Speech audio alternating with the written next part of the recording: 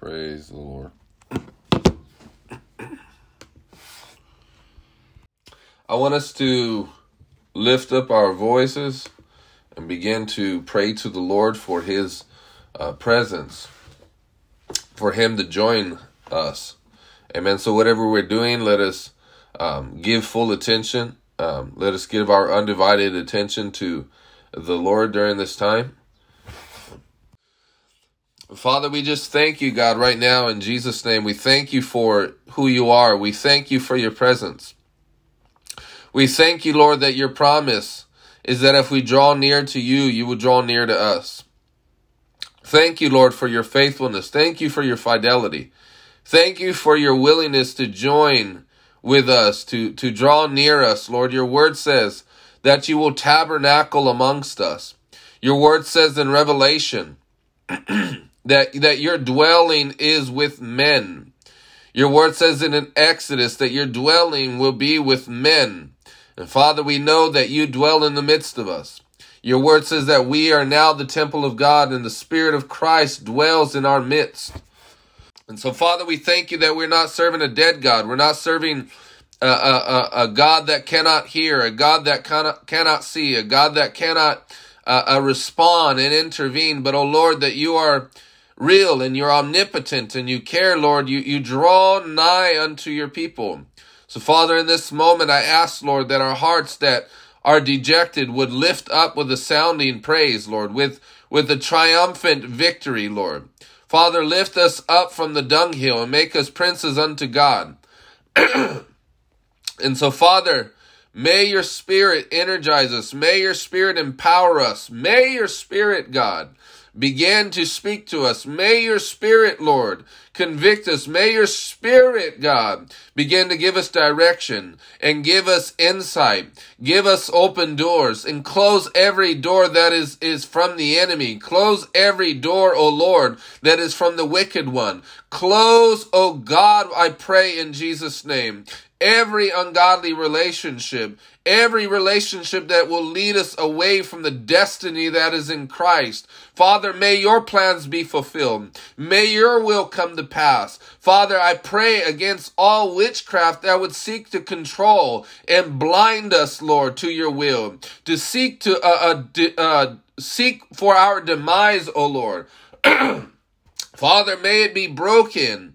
And may the anointing, O God, break every yoke. May your anointing, O Lord, hallelujah, give us revelation. Lord, we know that the enemy just wants to deject us and cause us to despair. But may we rise up, Lord, with hope. May we rise up with faith. And give us, O Lord, a second wind. Your word says that even young men, they grow weary and they become faint of heart. But those who wait upon you, they shall renew their strength. So God, we ask, renew our strength. Renew, O Lord, our hope. Renew our vision. Renew, O Lord, our liveliness and our vitality and our vigor. Hallelujah.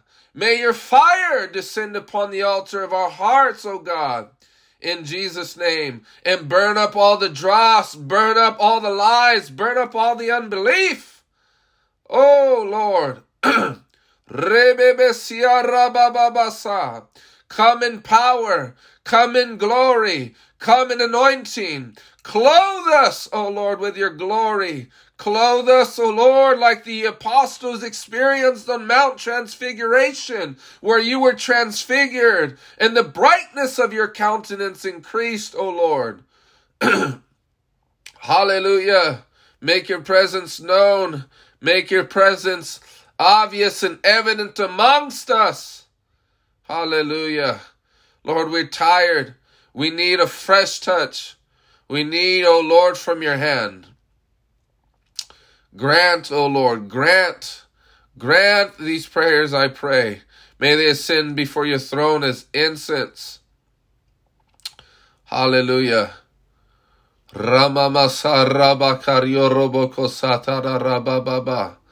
Oh, hallelujah. May rivers of living water begin to well up in our bellies, Lord. Rivers of living water. Hallelujah. In Jesus' name, amen. Amen.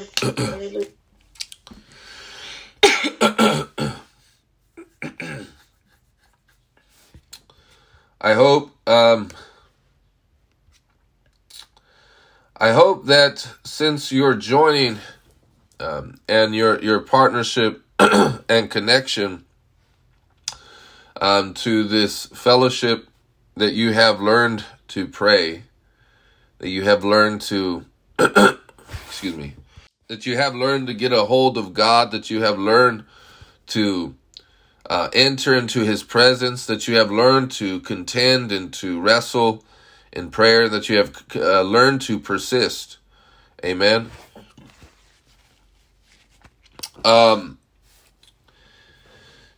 That is one of my contributions to the body of Christ. And so you hear it often and you hear it emphasized. It's because it's the anchor. It's the it's what's necessary for us to survive as believers. It's necessary for us to fulfill the will of God for our lives.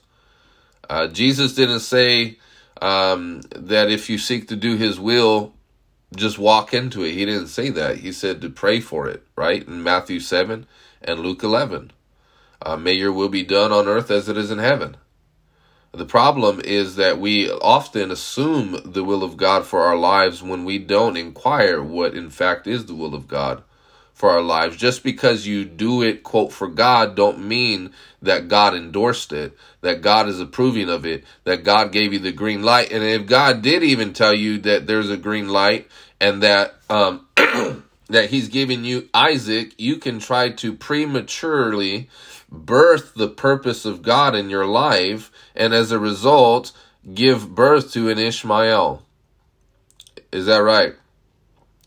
So just because you have God's promise on it that something will happen for you doesn't mean that it's the correct timing. Amen, somebody.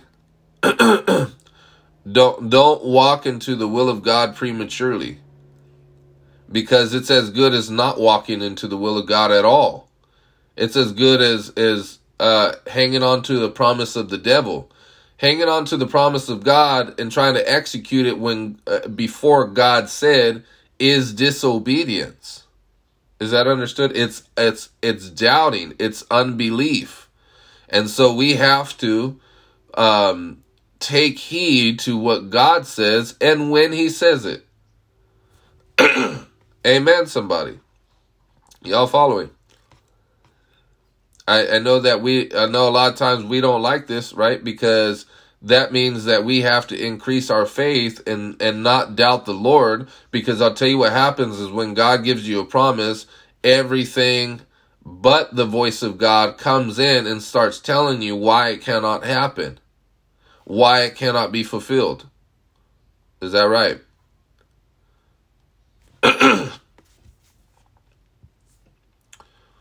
Amen. And Amen. To the rest of us, those that are silent. Amen. So, we need to be careful.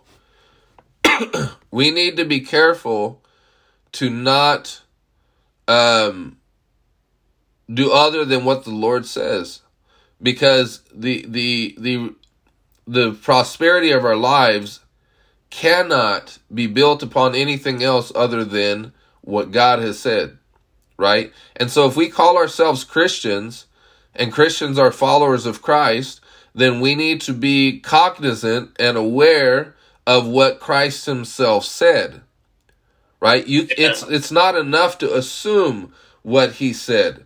There's a lot of people, you know, Brother Malachi posted something on Instagram. I tell you, man, the one thing I don't like about charismatics is they're often so loony. They're saying, I hear God saying, brrr.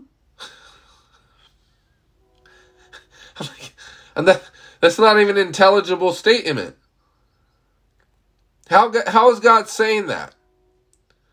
Right? Amen. Amen. It's and you can tell even in that circle, a lot of people didn't even want to say it. He's like, I want everybody saying it. This is a prophetic act. And I'm like, no, it's not. What happens is that we even before we come to Christ, we have pretty loony characters. We have a loony character. And what we do is we come to Christ and we try to synthesize ourselves with God. And when we see things, when we feel things from our soul, right? And you feel them very much so. I feel this way. I feel that way. I feel it in my soul. And your soul isn't the Holy Spirit.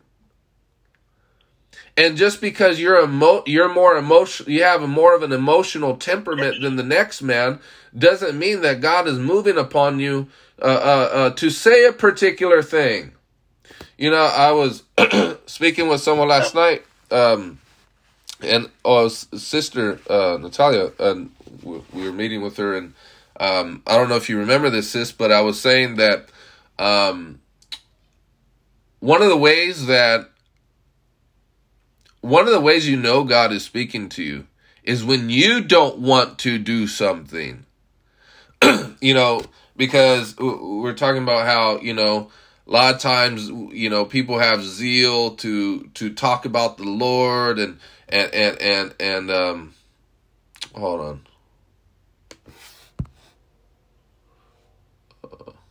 on. We have zeal to talk about the Lord, and we get excited to talk about His Word, especially when people are new in the faith. Let's say someone's called to the ministry and they're like, hey, you know, you have an opportunity to be preached behind the pulpit or something, and people get excited. Well, sometimes people get nervous, and but especially young preachers that are confident, they're really excited about stuff like that. But I was saying how, you know, after a while, you know, there's not very much new that you experience. And even when it comes to talking about God, you have your times where you're not excited. You don't even want to talk to anybody. You just want to go rest. You just want to go eat. You just want to go get coffee. You just want to go whatever it is that you decide to do, right? But, you know, there's been times where, for example, I'm speaking with a stranger. Just maybe I'm at school or I'm at work or wherever I'm at. And I'm tired. I don't even want to talk to them. And I'm about to cut the conversation short. And the Holy Ghost says, you know, tell them this, that, or the other. Tell them this happened in their life. Or I see a vision of them. I'm like, oh, I don't want to, Lord. And you would think like, oh, man, I'll praise God. I just got a word for this person. This is so amazing, exciting. But, you know, there's times. And so, in other words,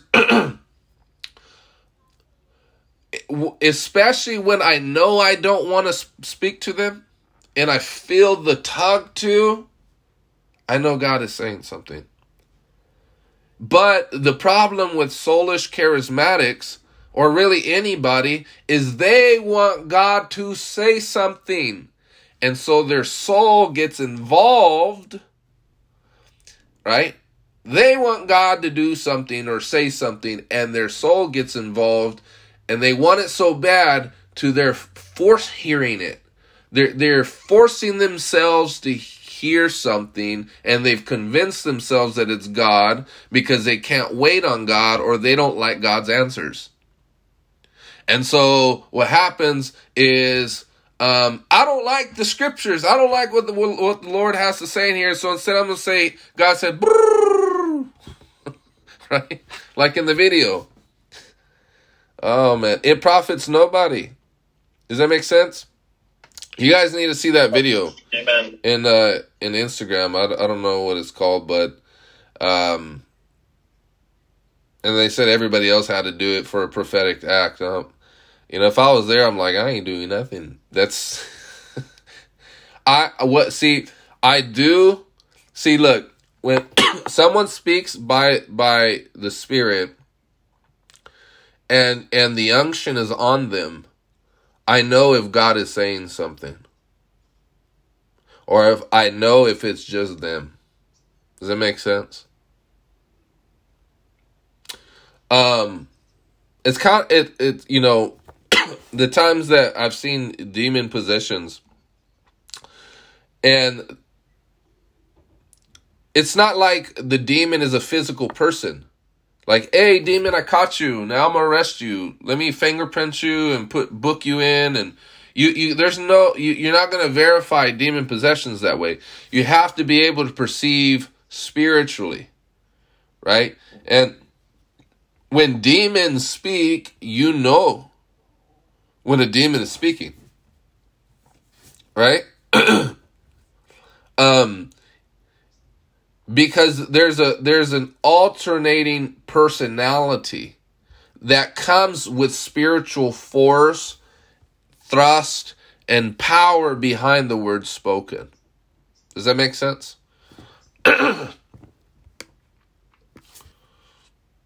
Or no? Amen. And so the problem is in the church, a lot of us are, and when I say us, I'm not talking about us here, but I'm just saying generally in the body of Christ, we have not tuned our ears to hear, we haven't washed our eyes to see, and so we're hearing all these other voices except God's voice, right? And there's this phrase that I've learned, and it's called intent is prior to content. Our intentions force, if we are not crucified in a specific area, we have intentions. Whatever our intent is, will form content that suits that intent. This is why cessationists, a lot of them, they're the keys to my laptop. Oh. A lot of cessationists aren't spiritual because why? There's nowhere in the Bible that says that God is done performing the miraculous.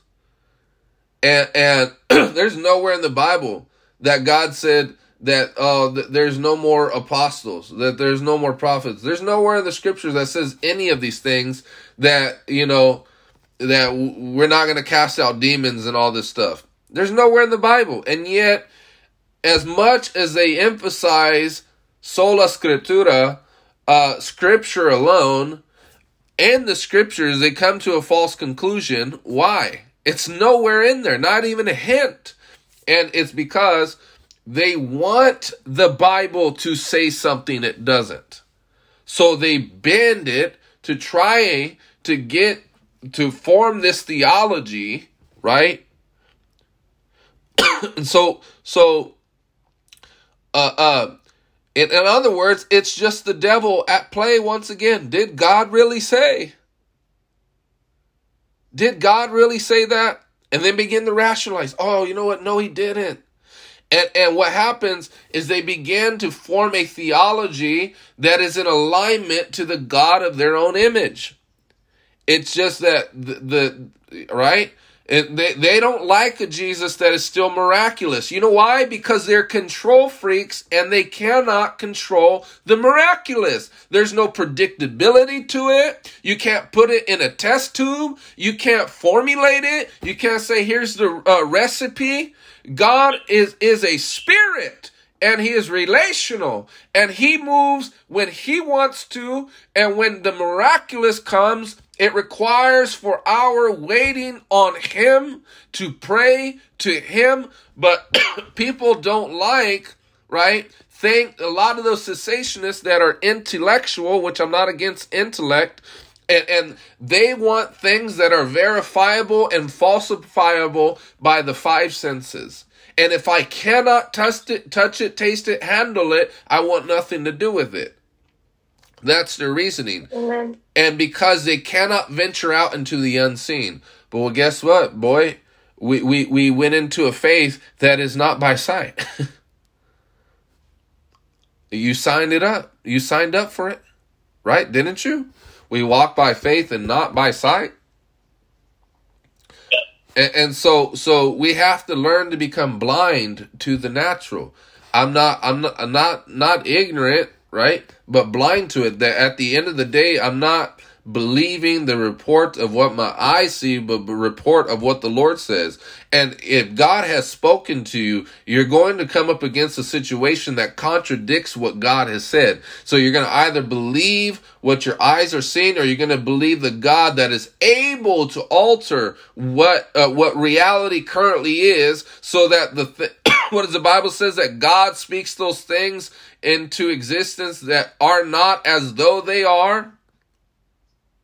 Amen. So God speaks to you not in alignment to how the situation is, but in alignment to what it could be. And he calls it that is not as though it were. So either you believe your situation as it currently is, or as it ought to be, or what it could be in Christ. Amen. Right? And so God speaks to you as if he don't know what he's talking about. Right? I'm telling you, I know God. He speaks to you as if he don't know what he's talking about. And he speaks to you as if you know what you're talking about. Right? Oh, come on, somebody. God doesn't speak to you as he speaks to a man. He speaks to you as he speaks to himself. He says, go walk on the water. What do you mean? I'm a man. I can't do that. Feed all these 5,000 people. Did you not see? I have 7 loaves. This ain't going to feed 5,000. This is going to take how many days' wage to... Right? Pick up your staff and part the sea. All the things that God is asking them to do, only God can do. Have you seen that? Have you noticed that? You know why? Because he wants you to fold. He wants us to recognize that that those who have began by the Spirit are not going to be perfected by the flesh. So we have to relinquish faith in ourselves. We have to abandon all confidence in the flesh. We must. And so God helps us out a little bit and helps us to realize that there is no possibility to solve this situation unless God comes through. Right? Amen. Amen. So, time and time again, look at what in Gideon's case, right? He says, you're not going to take these people with the army you currently have. Why? He says, you have too much. You have too many people. Get rid of them. You know, I feel the Lord right now in what I'm about to say. In order for you to increase, you have to decrease. In order for your finances to increase, they have to decrease. In order for your business to work, it has to decrease before it increases. So sometimes you got to cut out things that you think you need in order for that to prosper. But God is saying, get rid of it. Get rid of Ishmael, get rid of Hagar, get rid of the rest of the men that you think you need in order to take this army. I'm going to have you achieve. I'm going to have you succeed. I'm going to have you conquer that enemy with less, because less is more. Because when it comes to pass, God wants everybody to know that it was him and not the strength of your army, not the strength of your wisdom, not the strength of your ability. So that when we begin at the starting place of insufficiency, inability, then God can raise that up unto himself to satisfy his purposes so that he can get the glory. Amen. Amen. Amen. You know, sometimes the students at work or the staff, my colleagues and stuff, they ask me, you know, about my past and things like that. And their eyes enlarge when I tell them, yeah, I was expelled out of 8 different schools. And I was a troublemaker, just to be vague, not going into detail. Not just all schools from kinder to high school, but just high schools, period. And so I don't boast in that. I boast in the Lord because I'm one of the people that would have been furthest from working in education. Everything about my past disqualifies me. Amen. God's gonna do it. Amen. Touch your neighbor and say, God's gonna do it. So everything in my past disqualifies me. Right? Why? So, because I can't say, look at me. I was the honor roll student. I got all the A's. I went to a private school. I.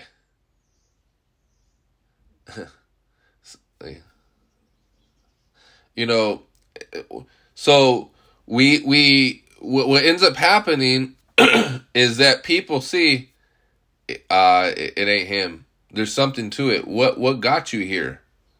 God. Amen. Amen. So you may feel, the devil's whispering you, it's not going to happen. You're not qualified for X, Y, and Z. You're not qualified for this.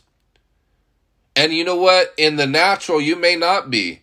But God has a way of always picking the least of the people. When Jesse, the father, hides David, the shepherd boy, because he didn't think he would have been qualified to be king. Right? Because he was born out of fornication.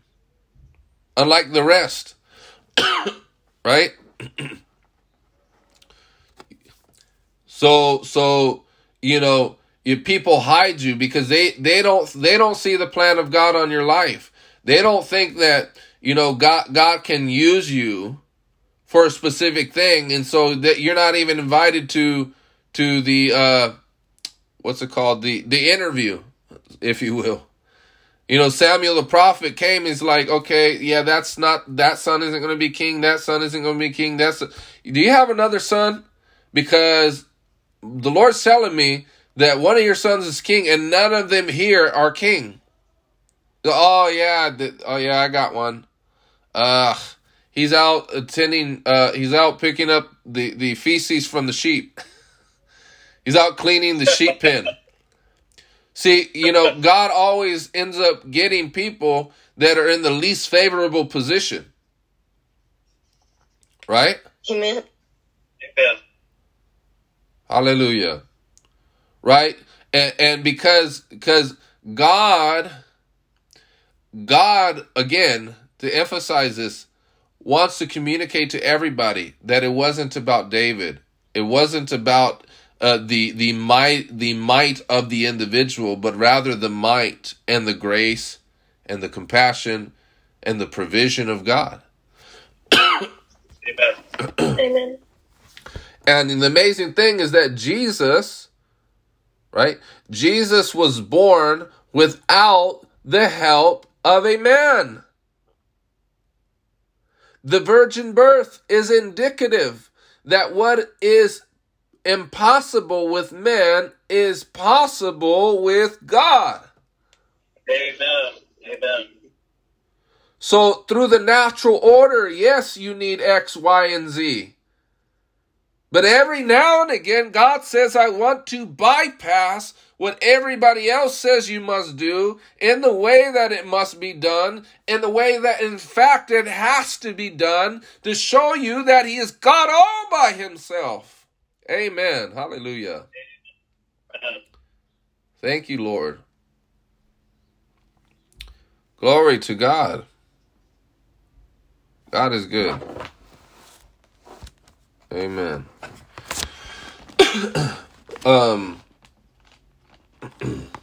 Let's turn to Romans chapter 4.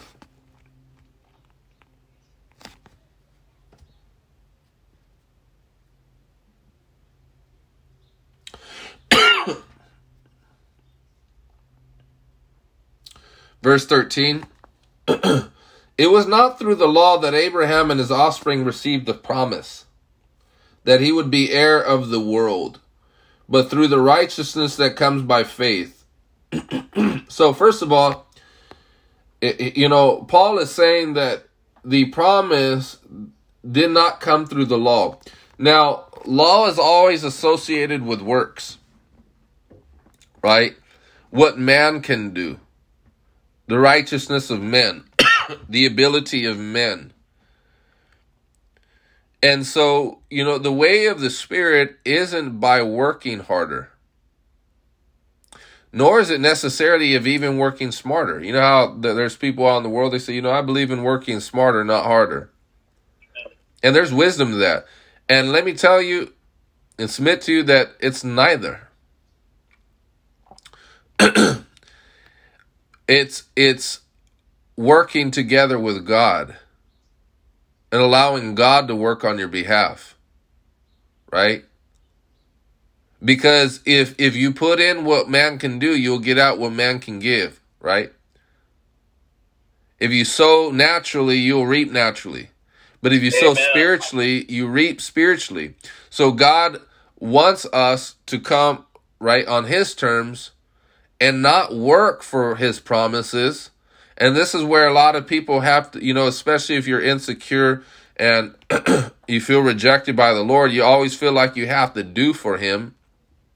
And obviously, there are good works that we do, but the good works are not for salvation. They're after the fact that we are currently saved, and so we therefore work. We work for him. We do good deeds. We're so thankful for his grace so that we can now be gracious to others. But be that as it may, and we're the offspring of Abraham. We're the children of Abraham, right? By faith. And so we receive promise not by working harder. Sometimes people feel like, I got to take an extra, and I'm not saying that there isn't a place. If God told you to do it, or God is giving you liberty to do it, then do it. If taking extra hours. But sometimes that is some people say, I'm taking extra hours because the Bible says he that, doesn't take care of his own family is denied the faith and is worse than an infidel. What I've learned is sometimes people grab a hold of those scriptures not out of faithfulness to God, but out of unbelief in the promises of God. There are some people that quote that correctly. Like, hey, I do need to work. But there's some people that work themselves to the bone and they end up being squeezed out of any time for God, anything for the things of God, and they take too much, right? Right? And they say, well, I gotta provide, when God is actually testing them to take less hours and allow God to take care of the rest. Amen? I'm not saying this for everybody, because some cases, the Lord might have you take overtime, right? And that's how he's going to provide your needs.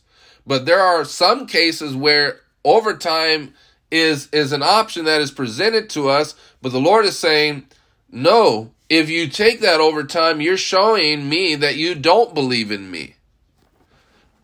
Excuse me. Does that make sense? Amen. Amen. So, this is the difference between works and grace. Grace, the promise, God desires for us to be recipients of grace. In other words, it's things that we have not earned. Right? Think about salvation. Did you earn your salvation? Did you work hard enough for it? Did you put in the extra hours for your salvation? No, none of us. We are in debt, and there's nothing that we could have done to pay it off. There's nothing that we could have done to pay off the debt that we had before God. So, it's not by works. It's not by trying harder.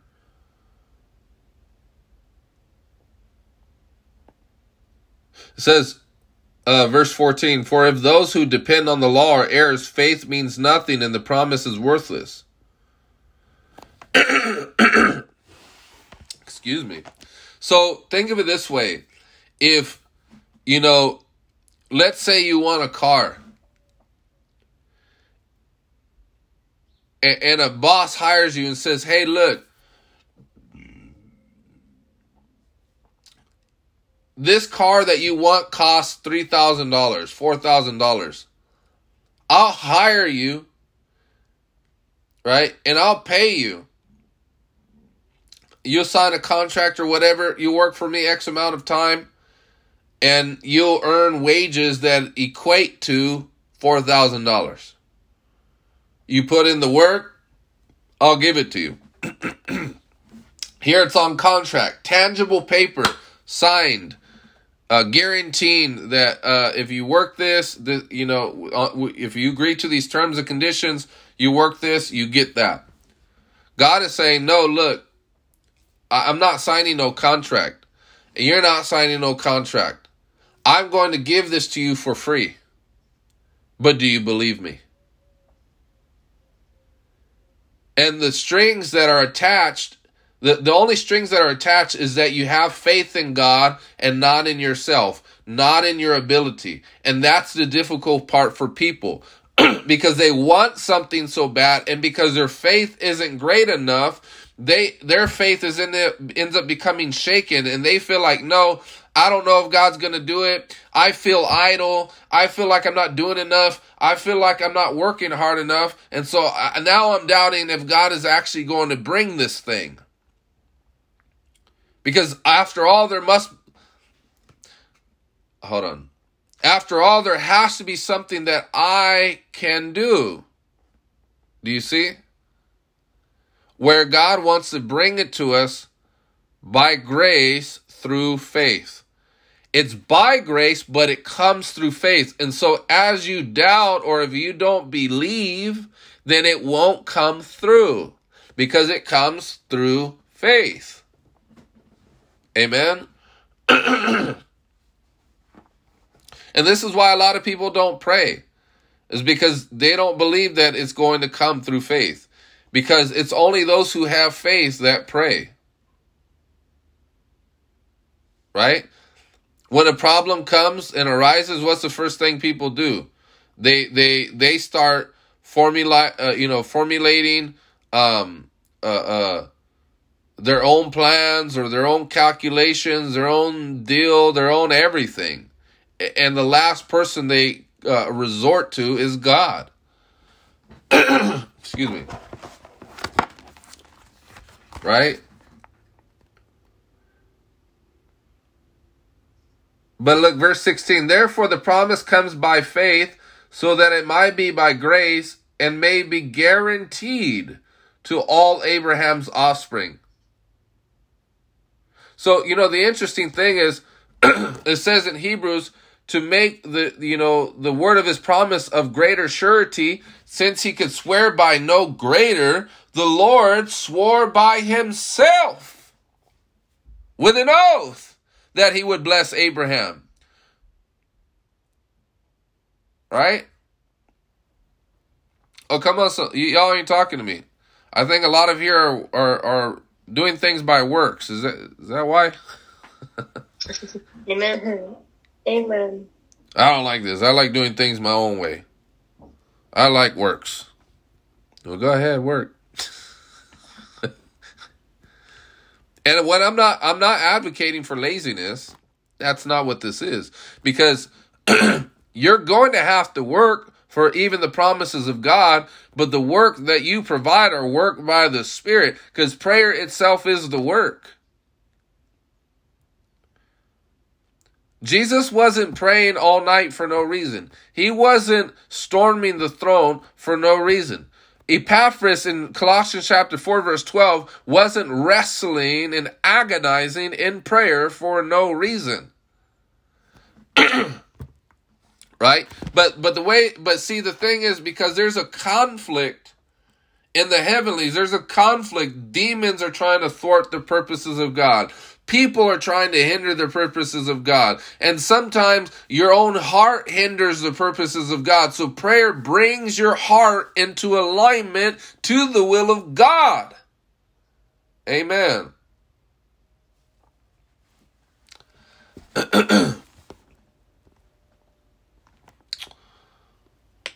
Amen.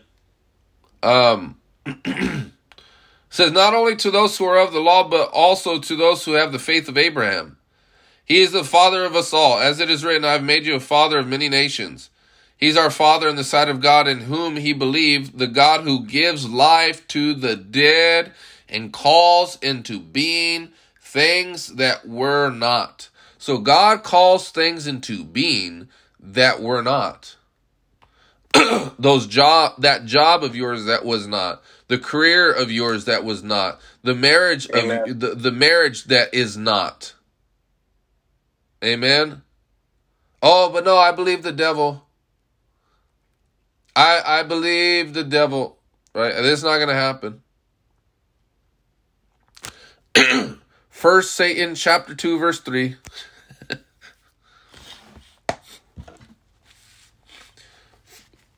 First cunning serpent chapter 2 verse 3. I believe that verse. Right? The devil said, you know how ridiculous it sounds when we put into verbiage like that?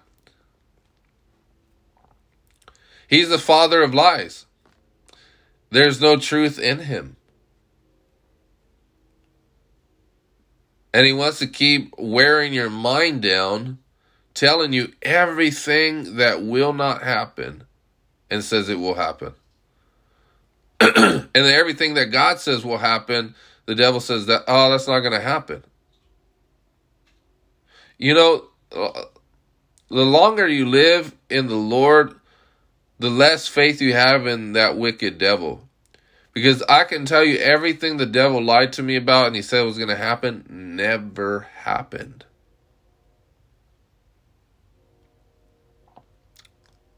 Never.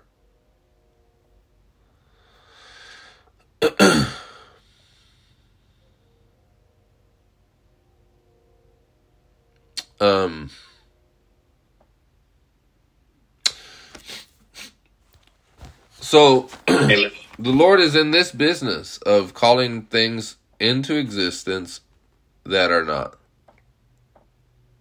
And look at what it says in verse 18. Against all hope, Abraham in hope believed. So sometimes the church thinks that we're insensitive when we're telling them things God has said, and it looks like everything in their life is not reflective of that. Well, welcome to the club. Because if you're the seed of Abraham, Abraham himself hoped against all hope. In other words, there was nothing in his situation that would have elicited confidence that what he believed God for would happen. You ever have those days or those seasons where everything fails? Everything that could fail fails. Right? And sometimes it's the devil. But other times, you know what it is? It's God setting us up for a miracle. And I know that sounds cliche, maybe because you heard it, from some charismatic that got on top of the pulpit and said, God's going to get you a miracle. But seriously, a lot of the times like that are setups by the Lord that facilitates a miracle from Him. Amen? Amen. Amen. Amen. Because, people that work for things, I understand that there's a sense of pride that they have. Like, I worked hard for this. But, there's also a sense of bitterness. It had taken so much from me to get this. And I bust my butt off for this or whatever, right? And then, here's the other thing about that. It leads to control. Because if by the sweat of your brow you obtain something, by the sweat of your brow you try to retain it. But when instead of working harder, we begin to trust the Lord, say, God, you give and you take away. I believe you. When it comes, it results in joy. I don't get joyous for receiving a check that I worked for. I earned it. I get joyful when I get things as a gift. I'm like, wow, thank you. This is amazing. This is awesome. Right? So God wants us to glory in Him and His giving disposition, His gracious heart, that from grace to grace, it is all from Him.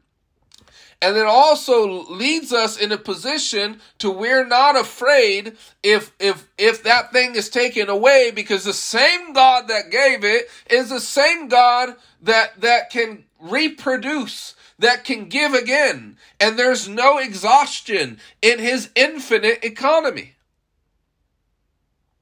Does that make sense?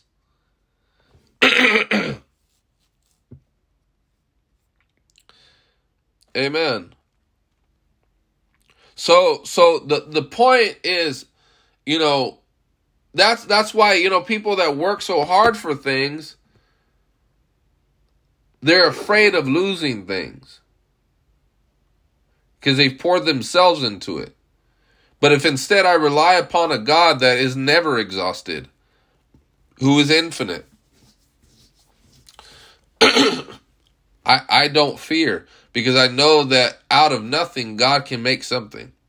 So that even if this is diminished or if I lose something, God can just replenish it.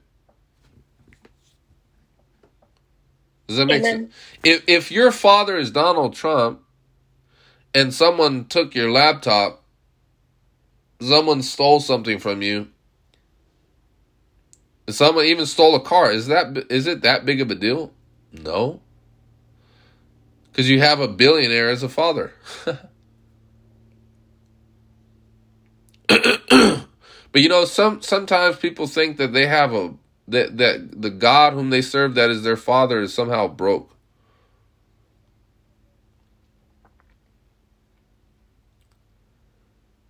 Amen, somebody. Amen. So it says, against all hope, Abraham in hope believed, and so became the father of many nations. Just as it has been said to them, so shall your offspring be. Without weakening in his faith, he faced the fact. So, in order for you to believe, you have to face facts. What was the fact? That his body was good as dead. So, the faith that we're advocating for isn't a faith that is ignorant to facts.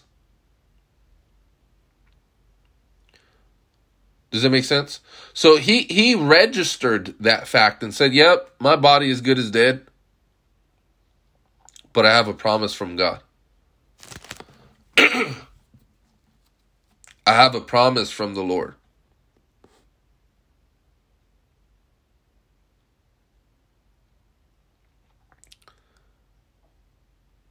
What promise from God do you have? Oh, I don't know, Pastor, I don't pray. I don't get into my word. I'm not. Come on, somebody. You have to figure out for yourself what that word is for your life. You can't just assume. You can't just presume on on good feelings or wishing on the star. Right? Like that old song, "Wishing on a Star." we don't wish on stars. Amen. Right? You know, I realized a lot of the songs I used to like back in the day, just how paganistic it is. You know that song, what is it? And I swear by the moon and the stars and the... Like even R&B songs that you would think, like they're integrating paganism in it. It's crazy. Not all of them, but there's some that do. Swearing by the moon and the stars. Yeah. Boys the men. Boys the warlocks.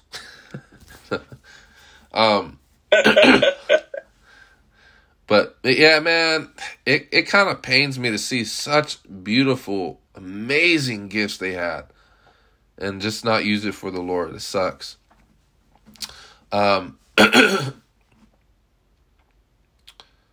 You know, let this be an admonition for the church.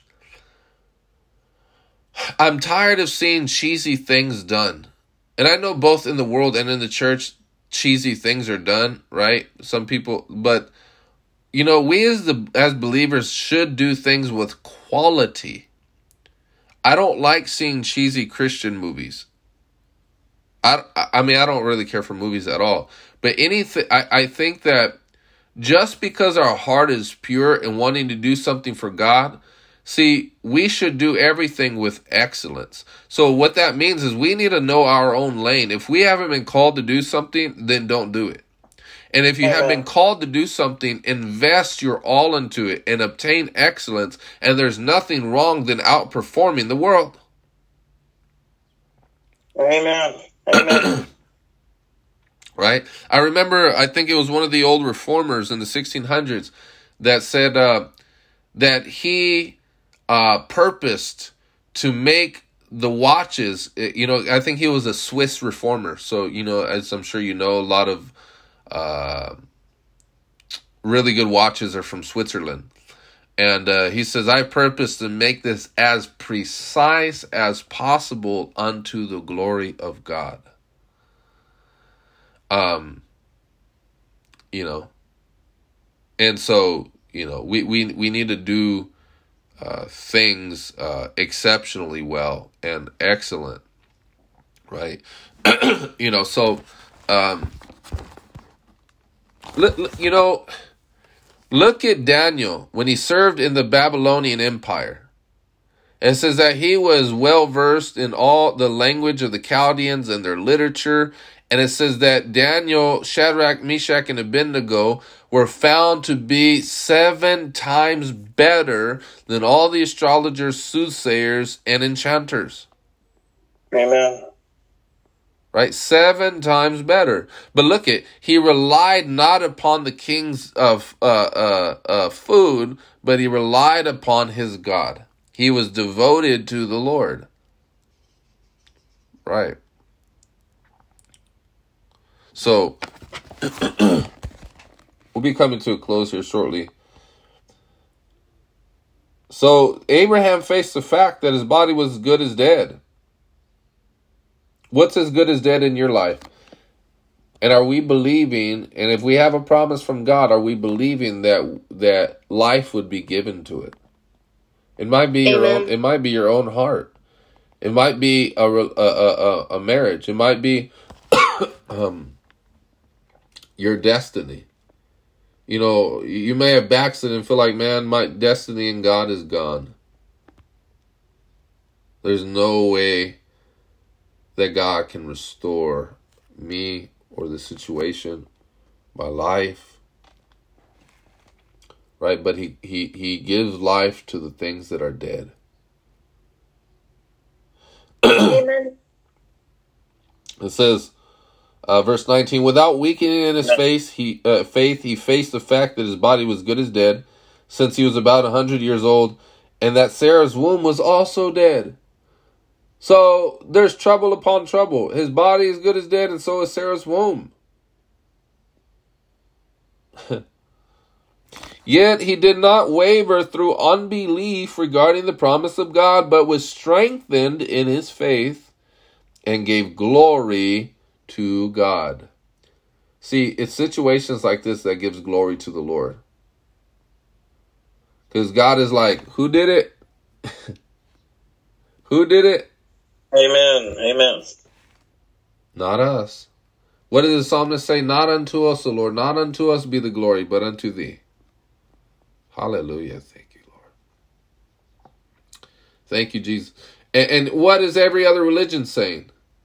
You know, they tell you, look into yourself. Or you know, do a certain amount of works. Right? Even though they claim faith in God, a man ends up becoming the savior of himself. They're saying that man is the way, the truth, and the life. No, Jesus says he is the way, the truth, and the life. Amen. Being fully persuaded that God had power to do what he had promised. Do we have faith that God is able and that he has power to perform what he has promised? Let's go to Jeremiah chapter 32.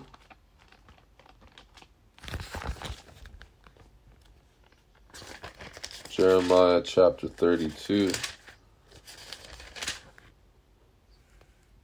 Verse 17.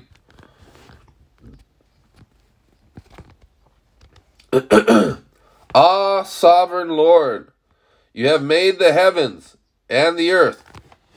So, when you're in doubt if God has power, you know what the psalmist did, what the prophets did?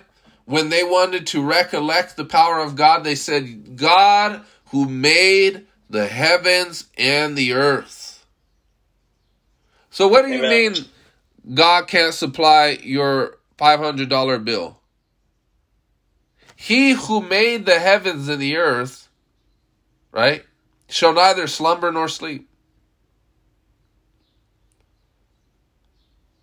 Is that right? As the philosophers say, he made it ex nihilo. Out of nothing, something. Amen. See, everything that man does is from raw material, but it's with pre-existing matter that they build from and work off of. But God built something. He called something into being from nothing. Amen. Amen. In a time that there was nothing but himself, because he always was, is, and will be. A million years, eternity, a million years past God was. Well, who was before God, or what was before God, and how did God come into being? He was. He is himself existence. He is. He has what the philosophers call divine aseity. He has ontological necessity. He must exist. Amen. But it says, Ah, sovereign Lord, you have made the heavens and the earth by your great power and outstretched arm. Nothing is too hard for you. Nothing. Amen. Oh God, I don't know if this is going to happen. I think this right here is a bit too hard for you. No, the Bible says Jeremiah emphatically and explicitly declared, nothing is too hard for you. So everything that is in your life right now that you feel is hard, you plug that in and say, that's not too hard for him. This isn't too hard for him. That's not too hard for him. And if you're in doubt, remember this vast, not only the earth, but the cosmos, that even modern cosmologists understand are expanding, and there are incalculable amount of stars. God made it all. In the beginning, God said, in the beginning, God created the heavens and the earth. This is what the scripture says, right? It says, verse 18, but you show love to thousands, but bring the punishment for the parents' sins into the laps of their children after them. Great and mighty God, whose name is the Lord Almighty, great are your purposes and mighty are your deeds. And then he begins to recollect in verse 20, you performed signs and wonders in Egypt, and have continued them to this day in Israel and among all mankind, and have gained the renown that is still yours. You have brought your people Israel out of Egypt with signs and wonders by a mighty hand and an outstretched arm with great terror. You gave them this land you had sworn to give their ancestors, a land flowing with milk and honey. They came in and took possession of it, but they did not obey you or follow your law. We stop there. But, we see this reoccurring, even in the Psalms especially, when they were in doubt, they would recall to mind the wondrous deeds of the Lord. And that's what we have to do. We have to muse upon all that God has done for us thus far. Not only what God performed to the saints of old and the patriarchs and all of them, but as well as what God has done for us maybe last year or 2 years ago. So when we're in doubt if God is going to do X, Y, and Z for us in the future, bring back to remembrance, muse upon all the goodness of the Lord. Like David says, when I think of the goodness and all that He has done for me. Hallelujah. When I think of the goodness and what He done for me, when I think about Jesus and how He set me free, I can dance all night.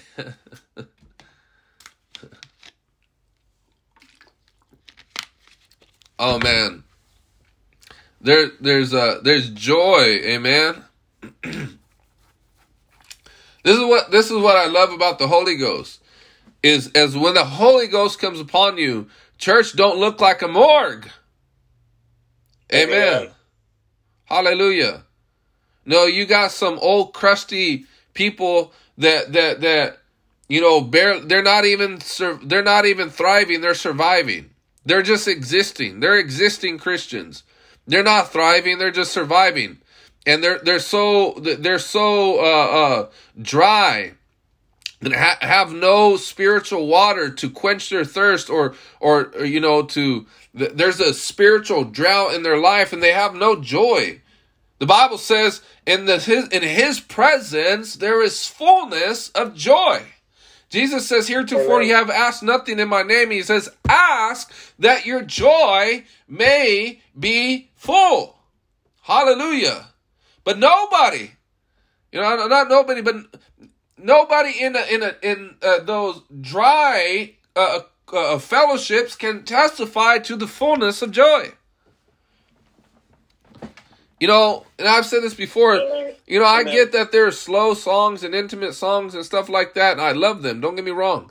But sometimes I begin to suspect that we're just a bunch of depressed Christians, and so we always sing slow stuff because we don't got no joy of the Holy Ghost. I'm not going to against slow songs, but I'm just saying, sometimes I suspect in some circles we're just depressed, and we're like Eeyore, and we're moping around, so all we do is sing slow stuff. Oh, God. and like the tempo is like slow. Like really slow. Right? It's like anyways, But, we need some tempo. We need some beat. Right? You guys ever hear that song by Reverend James Moore? Jeremiah said it was like fire. Jeremiah said it was like fire. Shut up in my bones. Shut up in my bones. Shut up, shut up, shut up. Bones, bones, bones. God don't need no matches. He's fired by himself. God don't need no matches. He's fired by himself. God don't need no matches. Amen. I mean, you need some matches because some of us, we don't got the fire like that. You need matches. God don't need no matches. Hey. Hallelujah. God don't need no matches. Amen. Amen. And that should be indicative and characteristic of our prayer life, right? Is that we continue to pray and pray and pray until the fire of God begins to descend upon the altar of our hearts and the joy begins to fill us to the uttermost. And we're so satisfied in the Lord because his presence is moving in our lives and moving in our hearts. Amen. I get that there's seasons where we have to press through, but prayer shouldn't be this thing that every time you go, it's a struggle. It's a struggle. I can't pray. No, you pray until something happens, right? You push, like the acronym, pray until something happens, right? And what that happen is that God comes through. And, I was just praying the other night, and I just began to think about this. I was musing upon this. It was just amazing. It just hit me because I feel the presence of the Lord and everything. But when I began to think about it at this level, I was like, whoa, that's deep.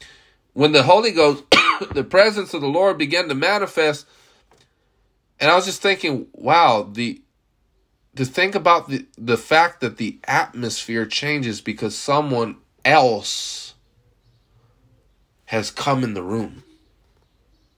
Amen. Another person has come in the room.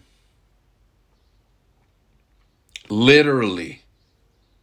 And that's why the atmosphere changes to an atmosphere of glory, because the King has come to commune with me. Amen. Hallelujah. Amen. Amen. Those Satanists, you listen to the testimony of John Ramirez, and how he would prepare these sacrifices, and he says, and then, he said the atmosphere would begin to change and the devil would come in the room. He's meeting with a person, a spirit.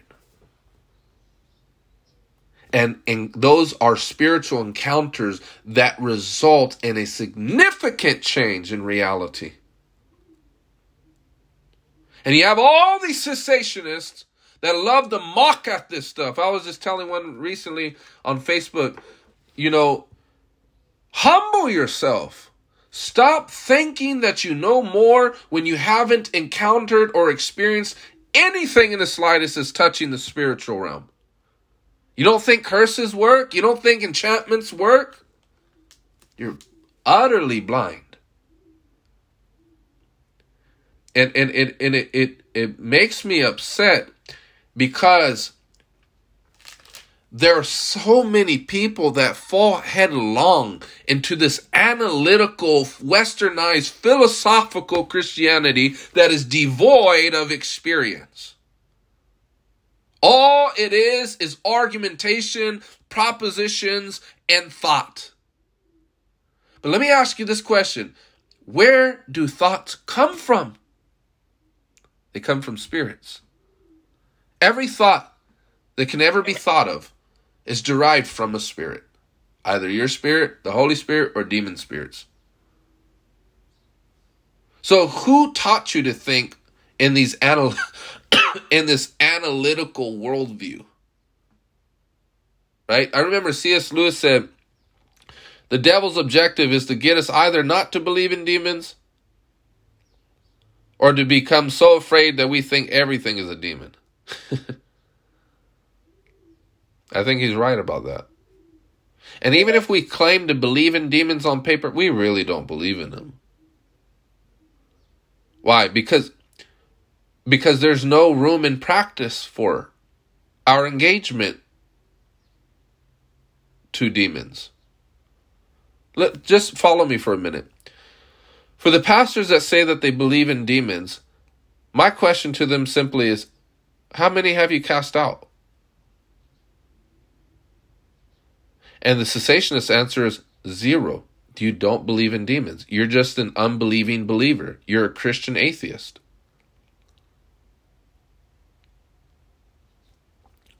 Because belief is demonstrated by action. And so, how many curses have you broken off of the lives of the people? 0. So please don't lecture me about curses and demons.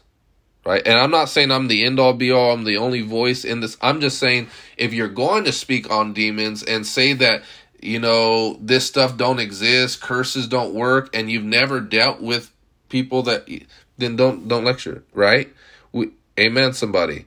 And so the reason why this is important, because there's a lot of people in the body of Christ that have generational curses or may have been. I just recently was speaking to a man of God, and there was someone that purchased for them an item that was a cursed item because witchcraft was performed on it as a token. And so, especially within the Latin communities and African communities, I don't mean like urban areas, but I mean like Africa, that they perform these, witchcraft. They know this stuff works. Yeah. Mm-hmm. You can go to a witch, and she can summon demons and then become an oracle for the demons and tell you a lot of stuff about your life and all that stuff, right?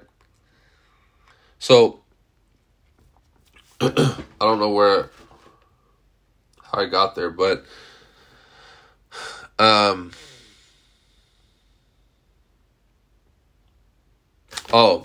so when I was praying, all right, so yeah, all right, Janelli knows, right? It's the spirit realm is real. So, but anyways, when I was communing with the Lord, the atmosphere changed. And I just began to think upon it about it at that level, just to think, wow, another person came in this room. A personality, a spirit, namely the Holy Spirit. That's amazing. Amen. And it's not a figment of my imagination. It's not a figment of our imagination. You ever like, for example, you're preoccupied with something. Maybe you're reading a book, maybe you're on your laptop, and your mind isn't even on anything spiritual, and then you feel a presence come like right behind you.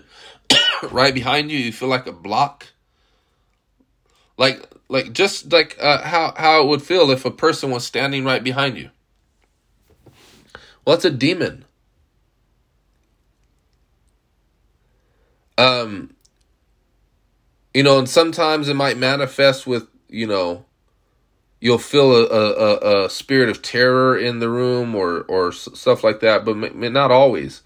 But, the word pneuma is the word spirit, wind, or breath. The Bible describes the devil as the prince of the power of the air.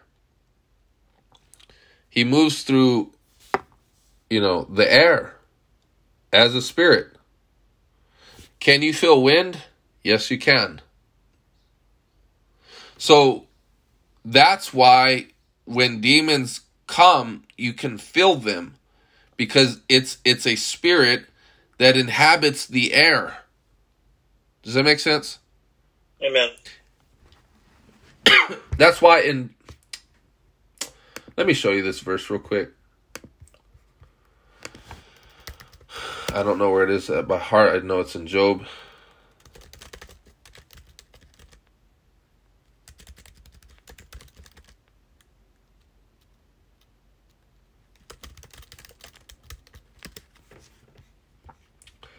It's Job chapter 4, verse 15.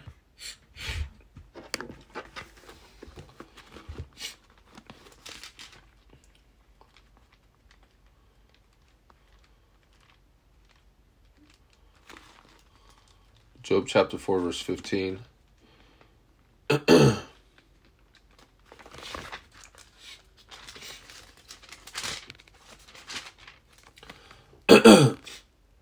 Let's begin at verse 12. I'm sorry. Verse 12, chapter 4. A word was secretly brought to me. My ears caught a whisper of it. Amid disquieting dreams in the night, when deep sleep falls on people, fear and trembling seized me and made all my bones shake. A spirit glided past my face, and the hair on my body stood on end. So his encounter is resulting in the alteration of his physical body. His body is responding to a spirit that he knows is present. And what was the result? The hairs on this body stood up. Amen. So, I remember one time me and one of my brothers in the Lord, we were doing this evangelistic event and we were setting up sound equipment and everything. And I didn't know it at the time. I didn't find out until I think maybe in the middle of the event or afterward that the neighbor was a witch. And they did like heavy witchcraft there. But when we were setting up, no lie, the music was playing, and his speakers were good speakers. They were fully operative and functional. And it was playing for a while. And then, him and I came near each other. And then we felt like the sound of the speaker, then what we heard is what you can imagine you would hear if someone stood right in front of the speaker. So the speaker was still playing, and it wasn't. And I get that maybe someone suspects. No, it was a malfunction in the speaker. But when we looked at each other, we both knew, like without saying any words, like, "Oh man, this is a demon." Yeah, but it didn't sound like an internal muffling. Like, so let's say this is the speaker right here. And if you come right here in this section, you can hear the speaker very well. But right here is something external to the speaker. And if you're beyond this point, you hear the muffling. But if you're before this point, you don't. So it was almost as if someone stood right in front of the speaker and you heard the muffling, and then we felt an evil presence. But without us saying it, we looked at each other in the eyes like, this is a demon. We know that a demon is here on ground. So, I hope that makes sense.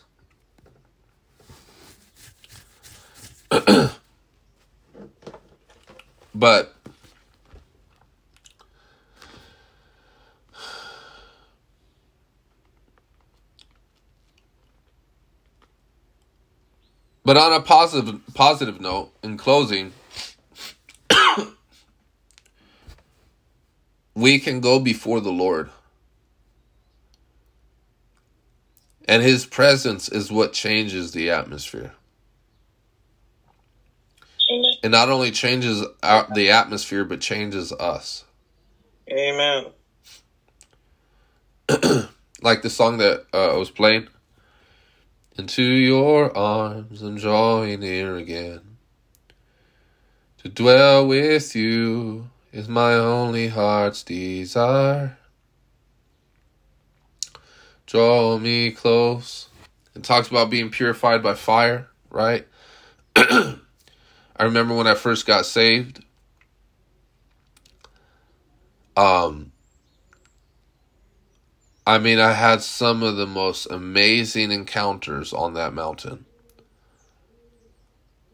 The presence of God was so heavy that I would begin to literally and physically bow, and I would hold myself like this and just scream and groan and groan and groan and speak in tongues and cry.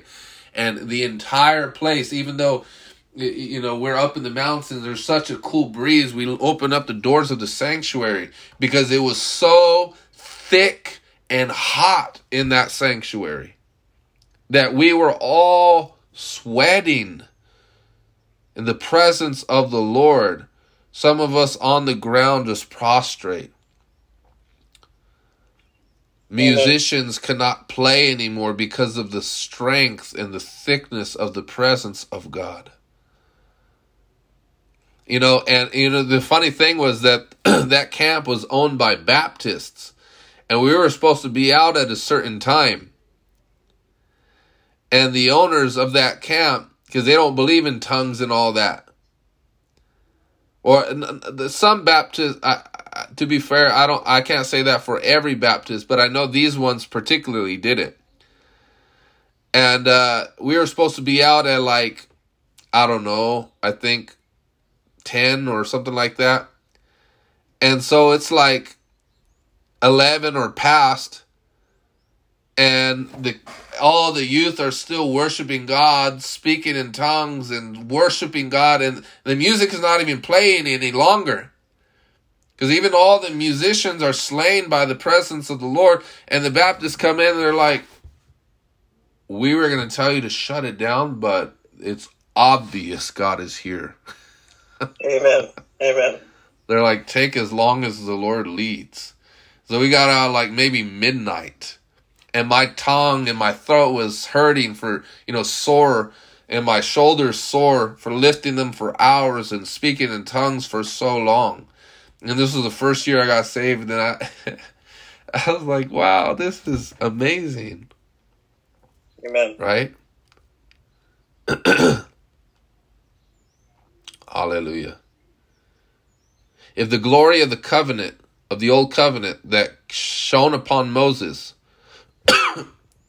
that he had to put a veil over his face lest the Israelites look steadfastly at his face, of which that glory was fading, Paul says, how much more glorious is the covenant that brings life? Hallelujah. But when we don't get into the presence of God, all this language is so foreign to us. It's not theatrics. It's not working ourselves up into a frenzy. It's having an amazing encounter with the living God in an experiential, experimental way. Does that make sense?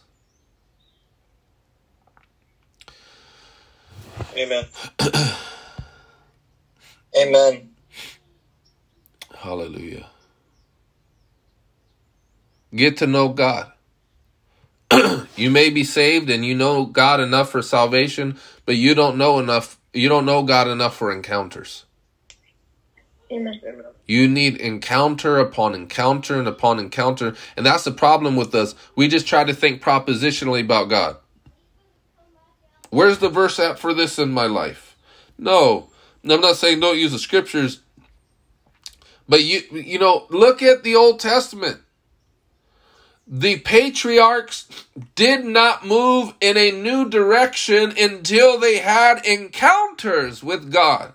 And then they would thereby erect an altar, sacrifice unto the Lord as a monument.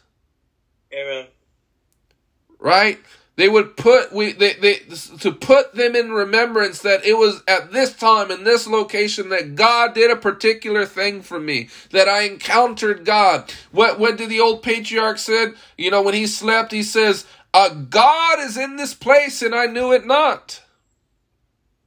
And the amazing thing about that is that that patriarch was the descendant of Abraham, the same Abraham of whom had erected an altar there generations prior. And so on the strength of the altar that Abraham erected, Jacob was able to tap into that realm even without his participation. He was just sleeping. He's like, man, God is in this place and I didn't even know it. This is why it's so imperative to make those generational prayers. It's our seed will stand on the strength of the altars that we have attended to. Hallelujah.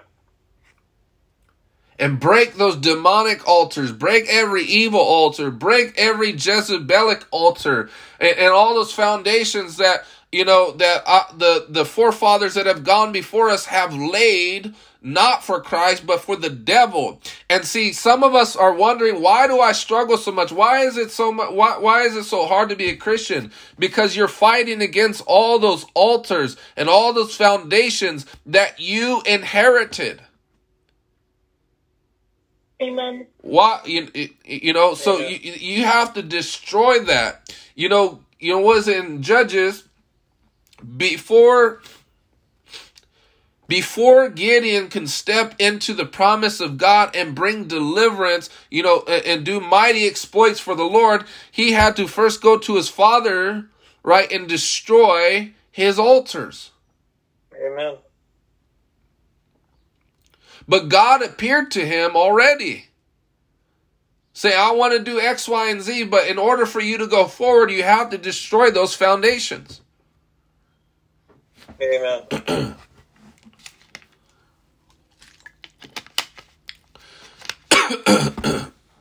So, Father, right now we just pray, God, deliver us, O Lord, from all ungodly foundations. We renounce and we denounce all wicked foundations, all wicked altars, Lord. Everything that follows our bloodline, O Lord. Everything, O Lord, that will hinder your will, God. May it be destroyed. May the fire of God come upon it and bring it to demolition. Bring it to destruction. May the fire of the Lord come upon all that fights against your will, opposes your will. In Jesus' name, may the anointing break the yoke. May your anointing right now and all those under the sound of my voice be delivered from what they inherited from their forefathers. In Jesus' name. In Jesus' name. In Jesus' name. Hallelujah. Rabababario robokosa. Rebebebesia rabaka rabakasa. Rabakario robokosata rababababasa. Hallelujah. Rebebeberio robokosa. Rebebebesia rababababasa. All temperamental depression, the depression that we've inherited from our mother or our father, the defeatist mindset that we've inherited, the poverty mindset that we've inherited, may it be broken. Every familiar spirit in Jesus' name would lose its grip and we would be delivered, that we may serve the Lord in fear and reverence all our days, being delivered from the hands of our enemies. Hallelujah. Deliver us, O Lord. Deliver us, O Lord. Set us free, O God, in Jesus' name. Hallelujah. I feel the anointing of the Holy Ghost. Rebebesia rabababasa. In Jesus' name, we place a demand on heaven. We place a demand on heaven.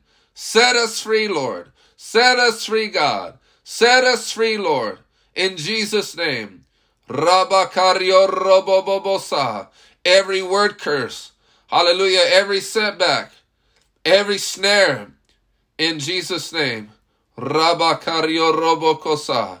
Rebebebese. Hallelujah. Come, O Lord. Come, O Lord. Come, O Lord. Send your fire. Send your fire. Send your fire, Lord. Come on, church, pray. Say, send your fire, O Lord. Send your presence. Come, O Lord. May the deliverer come out of Zion and defeat our enemies. Hallelujah. Glory. Hallelujah. Yes. There are shouts of deliverance. There are songs of deliverance and hope. Hallelujah. Like David said, he says he surrounds me with songs of deliverance. May we sing a new song unto the Lord. Not a song of defeat, but a song of victory. In Jesus' name, hallelujah. Give us a new song, Lord. A new shout, Lord. Hallelujah. A new victory, O God. Hallelujah. Thank you, Lord. Glory. Glory. Hallelujah. Rebebesia rabababasa. Rabakario robokosa rabababasa. Hallelujah. Remesioro robokosa. Thank you for your presence. Come on, church, pray. Move your lips. Don't be lazy in the spirit. Rebebesia rabakasa. If you don't pray, you'll stay. You'll stay in that situation. Hallelujah. You'll stay stuck. If you don't pray, you'll stay.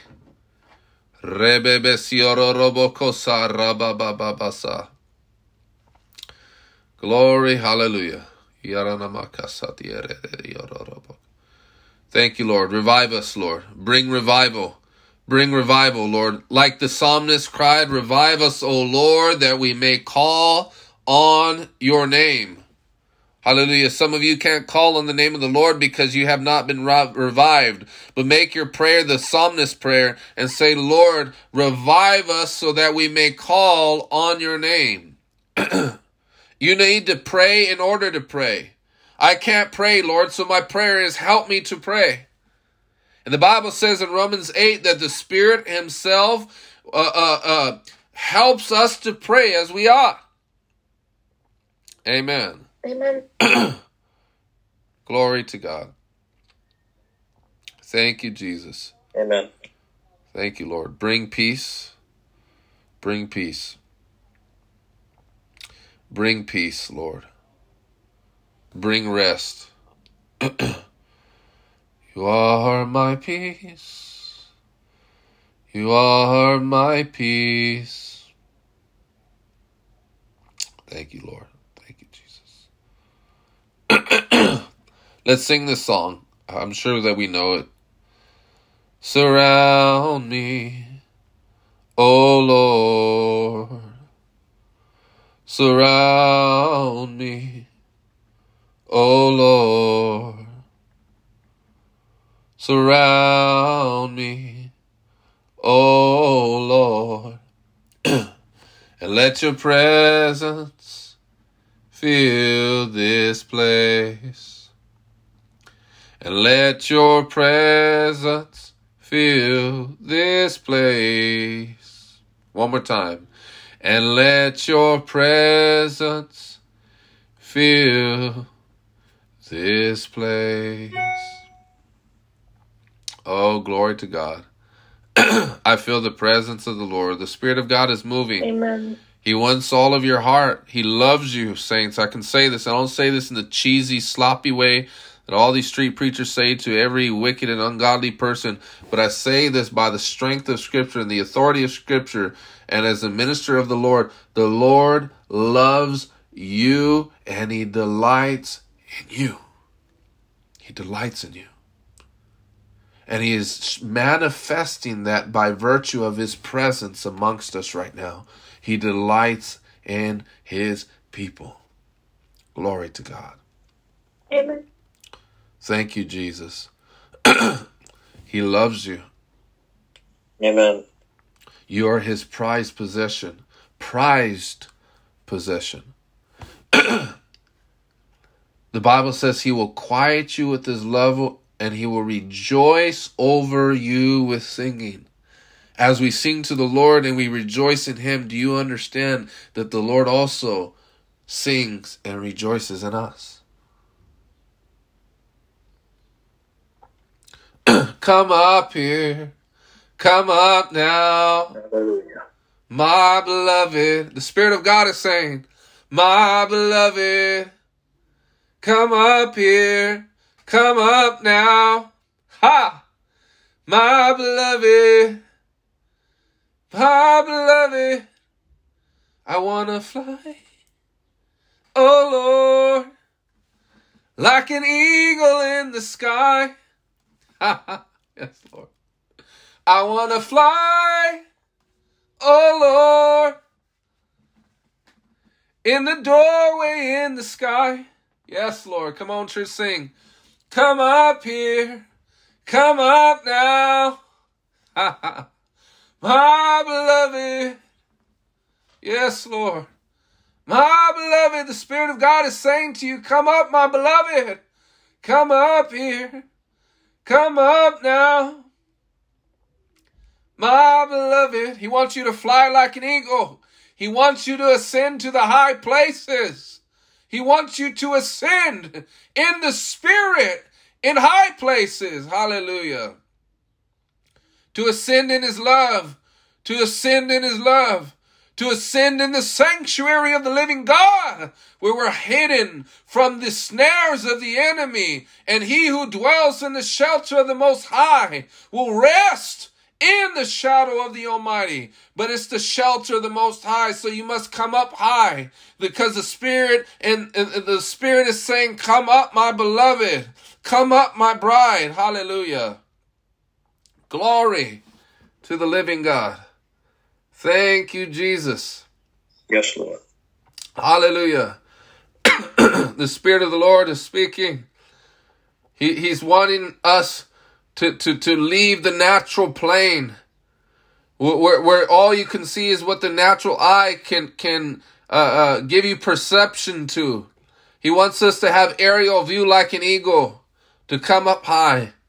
Hallelujah. Not unto the ungodly high places, but to the only high place, which is Jesus Christ, who is highly and exalted above every name that can be named in this age. Hallelujah. Thank you, Lord. Amen. Thank you, Jesus.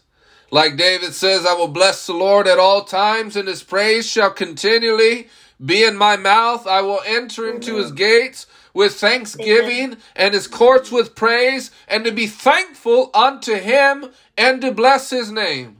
To bless his name, for he is good, and his mercy endures forever. To bless his name, for the Lord is good, and his mercy endures forever. Hallelujah. Glory to God. Thank you, Jesus. Thank you for the fire. Thank you for the reviving. Thank you for the rejuvenation. Thank you, Lord, for revitalizing our hearts.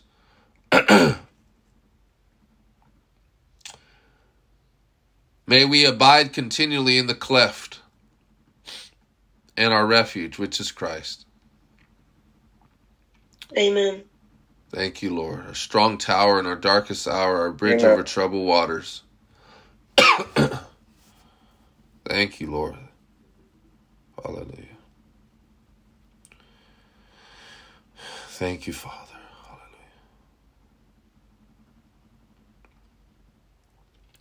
In Jesus' name, amen and amen.